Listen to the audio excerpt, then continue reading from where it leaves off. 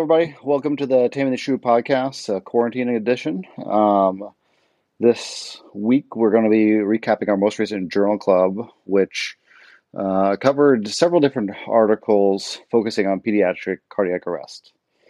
And today, we're joined by Dr. Jen McKinnon, Dr. Mann, and Dr. Eileen Hall, who are going to cover these papers for us and talk to us about why they picked them. So, Dr. McKinnon, why don't you take it away? All right, so we selected these three articles, the common theme being pediatric cardiac arrest, some of them looking at some of the drugs we frequently use in cardiac arrest, and the third looking at targeted temperature management, specifically in the pediatric population. We selected these papers basically just as an update in general in the field of pediatric cardiac arrest. Two of the articles were published within the last year, and the third article was published in 2015. So we thought it would be a good time to go over both the specifics of the article and then also kind of brush up on pediatric cardiac arrest in general as well. So the first article is titled Therapeutic Hypothermia After Out-of-Hospital Cardiac Arrest in Children. It was published in the New England Journal of Medicine in 2015 by Moeller et al. It's a large, randomized, multi-center trial, prospective in nature. It involved 38 pediatric centers, pediatric intensive care units included, and they enrolled a total of 295 patients in this study. Now, the general goal of this paper was essentially to look at targeted temperature management, so therapeutic hypothermia after pediatric cardiac arrest. Does this confer benefit for general survival and improved functional neurologic status survival at 1 year after the point of randomization? Kind of briefly going through their methods. The inclusion criteria, so they only enrolled children. Ages were 48 hours of life to 18 weeks. They defined cardiac arrest as requiring chest compression for at least 2 minutes. They attained ROSC in all of these patients, and all of these patients required mechanical ventilation after ROSC was achieved. Some of the exclusion criteria, there are several. Some of the major exclusion criteria were a GCS motor subscore of 5 or 6, major trauma or bleeding, so any issues with major trauma or bleeding, diagnosis of terminal illness, if hypothermia was the cause of arrest. And one of the interesting kind of, not really a flaw, but an interesting point in the article is that 208 patients were excluded from the trial because they had a clinical team that decided to withhold aggressive treatment. They don't go into specifics as to what this means, but it certainly does have some bearing on downstream effects and trying to understand why they may or may not have been able to demonstrate this. So their protocol in general was they divided their patient population randomly into two groups. The first group had targeted temperature management to 33 degrees for a total of 48 hours, and its sort of partner group, the second arm of the trial, was targeted temperature management of 36.8 degrees for 48 hours. So we're looking at a therapeutic hypothermia versus a therapeutic normothermia, kind of the two arms of the trial. And then after the first 48 hours, both of those limbs had targeted normothermia of 36.8 degrees for an additional 72 hours. So looking at their outcomes, there are several outcomes that are reported, but kind of hitting the highlights of the trial. They looked at general survival at 1 year. They showed a trend, but did not reach statistical significance here. So in targeted hypothermia, so the 33 degrees group, they had a 38% survival versus 29% in targeted normothermia. They also looked at survival with VABS2 score greater than 70, which is not a score that I was super familiar with in emergency medicine in general.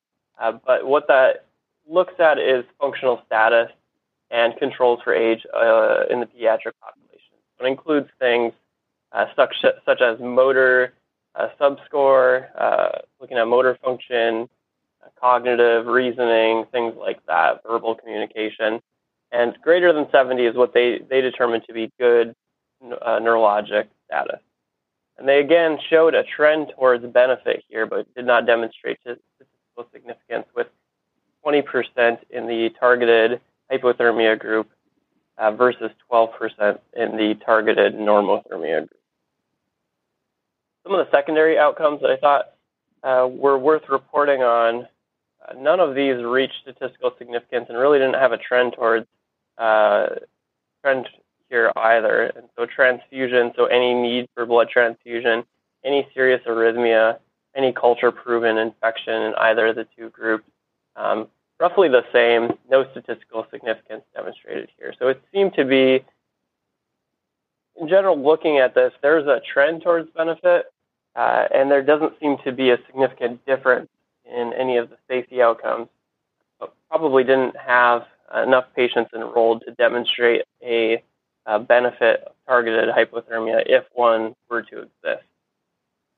So kind of taking a step back towards their methods, they selected their patient sample size in order to detect an absolute effect size of what they thought would be 15 to 20% in the primary outcome of the survival with the VABS score greater than 70. And what they actually demonstrated was a trend, a difference of 8%. So this study is either there is no difference here, there's no difference in survival or survival with good functional neurologic outcome, or the study is underpowered to demonstrate that. It's kind of a good summary, I would say, of what they were able to demonstrate here. And we went through this article as part of our Grand Rounds curriculum shortly ago, and kind of our take on this is that it's looking at some of the similar articles, kind of in the same genre, so cardiac arrest and targeted hypothermia. Some of the interesting differences here is that the second arm of the trial is targeted normothermia, and in some of the other trials in adults and neonates have looked at just kind of whatever the body audio regulates at is the secondary second limb in the trial, and those all showed statistical significance benefits for targeted hypothermia. So it may be that some of the benefit that's demonstrated that is just preventing fever in these patients as well. And so this kind of can be added to the list of trials here that there's either a trend or an association, or in many cases, a statistically significant benefit to avoiding sort of aberrant physiology after cardiac arrest. That includes things like fever, hypoxia, hyperoxia, hypocapnia, hypotension, seizure, elevated ICP. And so that was kind of the highlights we hit. Oftentimes in papers where you see a trend towards improvement in one of the primary outcomes, a lot of the secondary outcomes will also either see a statistically significant difference in some of those things. And this really, everything seems to be not statistically significant at all. So certainly either, as you say, this is underpowered to detect the difference that actually may be there, or in truth, there really is no difference. So, but as you said, like preventing abnormal physiology after cardiac arrest is probably like the way to go with most things. I was just going to say it's difficult to draw a conclusion here, and that's reflected in what we see actual pediatric centers in the United States doing, so as well as the AHA. So the AHA official recommendation is basically that it's reasonable to do targeted normothermia. It's reasonable to do targeted hypothermia in this patient population. Kind of either are fine, and they don't take a strong stance. And what you see, at least throughout the United States, is that there are several large academic centers that exist in both camps. So the next paper that we talked about was looking at epinephrine in pre-hospital pediatric cardiac arrest. So the study was called Pre-Hospital Administration of Epinephrine in Pediatric Patients with Out-of-Hospital Cardiac Arrest. And it came out actually this year in January in the Journal of the American College of Cardiology. And kind of this was a population-based observational study that was done in Japan. And again, just looking at the pre-hospital administration of epinephrine in pediatric out-of-hospital cardiac arrest. So it was a Japanese study, and they used a large national registry to collect their data. And they collected the data from January 2007 to December 2016. And their population was like pediatric patients, only 8 to 17, that had suffered a cardiac arrest in the pre-hospital setting. And what they wanted to like specifically address resuscitation time bias. So kind of as the resuscitation is going on longer, potentially having more interventions performed.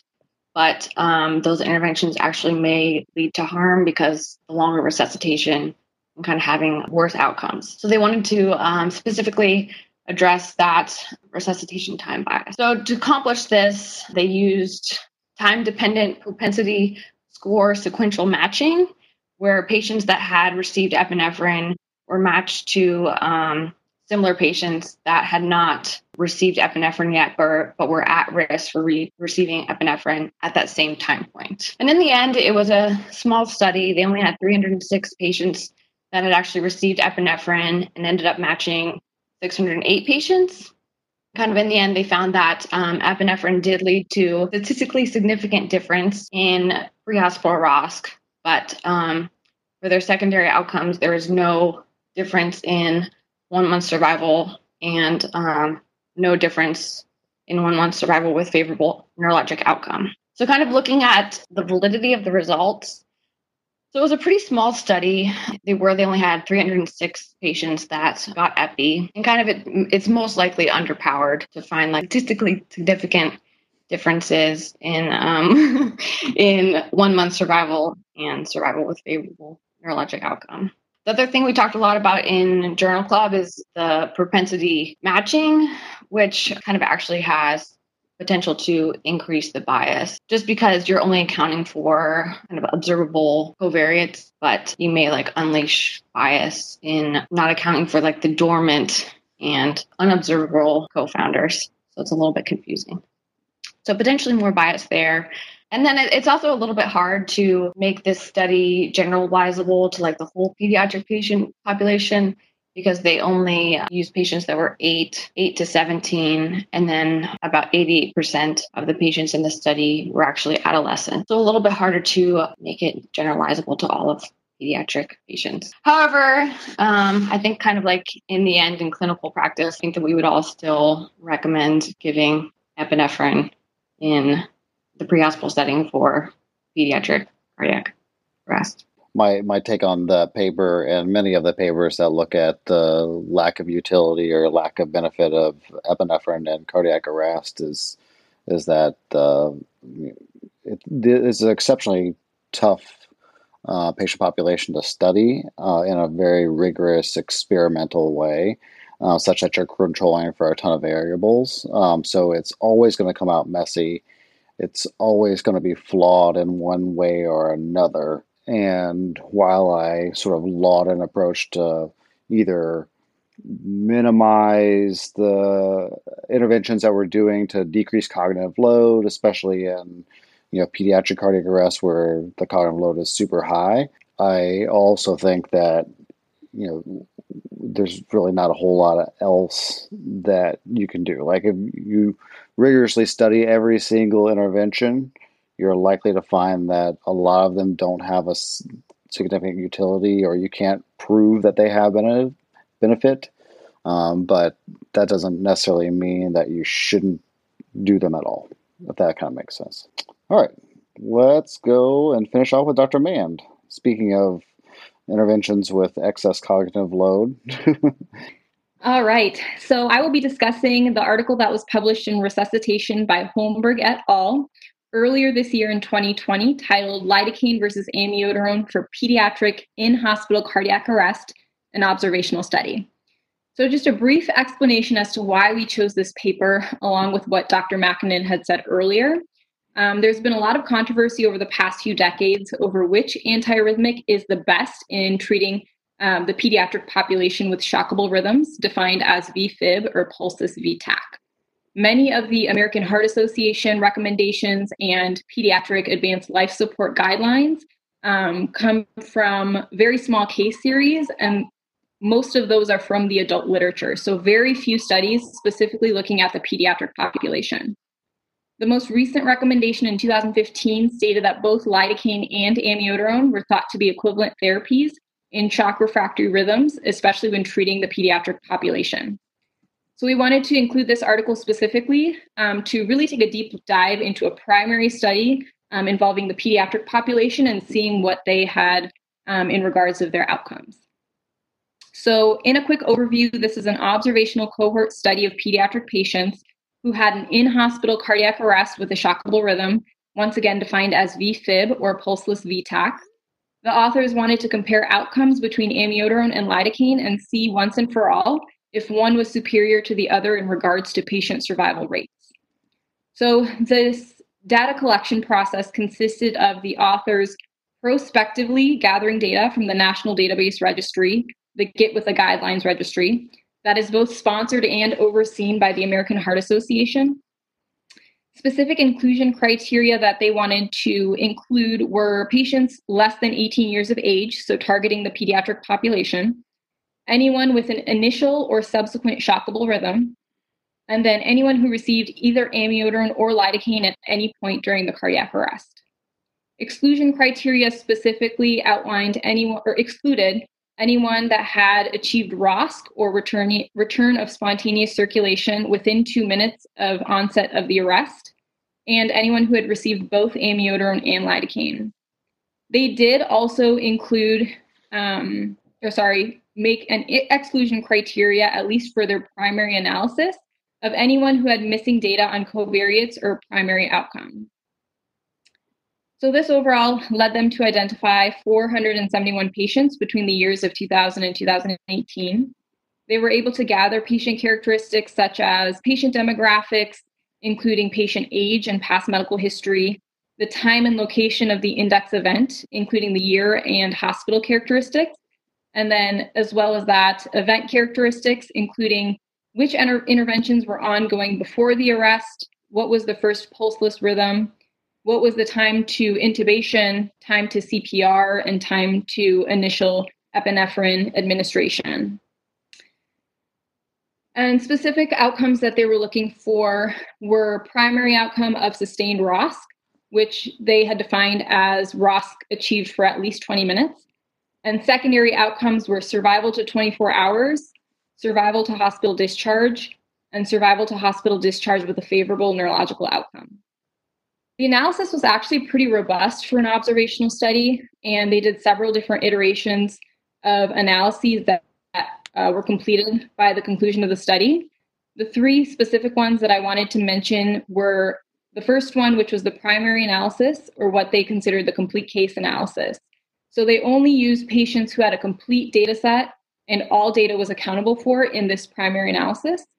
And that actually only included 365 patients out of the initially identified 471 patients.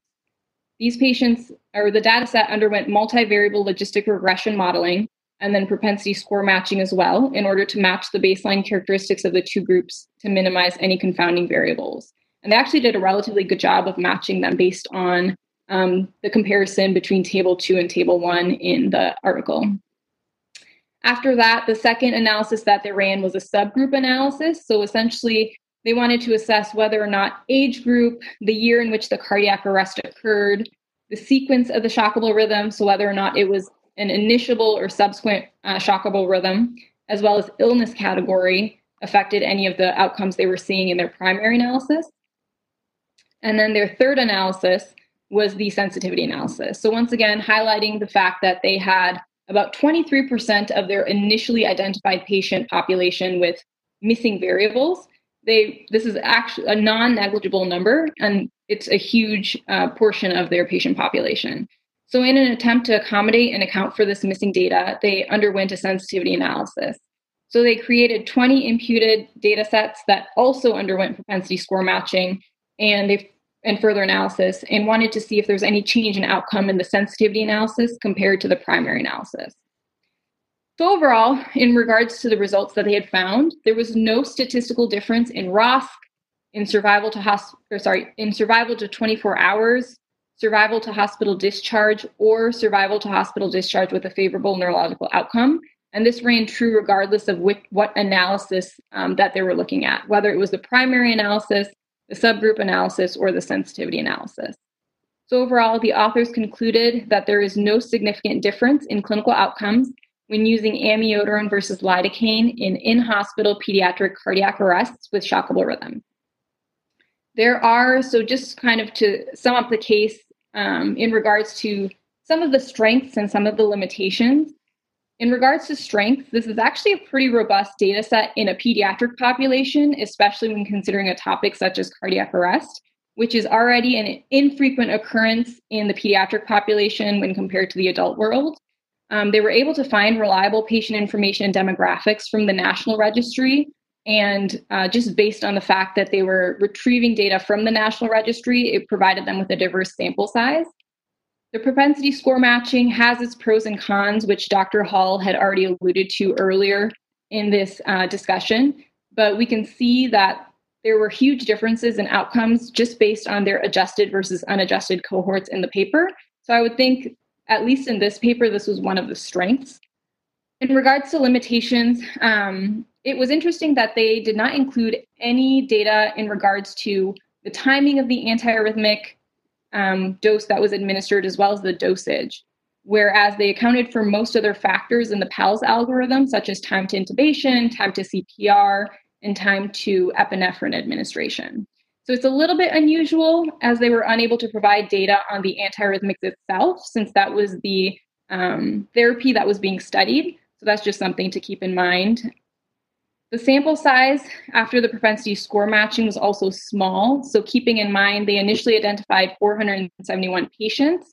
And then in their propensity score matching, there were 90 in the amiodarone group and 90 in the lidocaine group. So a lot smaller than what they initially sought out in regards to their patient population. So it's likely, or it's at least possible, that this was an underpowered study if there truly is a benefit of one antiarrhythmic over the other. And then lastly, I would say the large number of patients with one or more missing variables was huge. And this may have led to some bias in confounding the results that they ultimately concluded at the end of their article. So overall take, I would say I would continue to use both amiodarone and lidocaine as equally acceptable antiarrhythmics at this time. However, more robust data is definitely desired before making any further practice pattern changes in the future. Yeah, I think that there's been similar sort of back and forth as to which antiarrhythmic is best in the adult population. And honestly, like probably whatever your local protocols are legitimately fine. Whatever's on your EMS truck, that's fine. All right. Well, thank you, everybody, for joining us on another Taming the Shrew podcast. And we'll see you in less than a month with another one for another Journal Club recap. Thanks, everybody.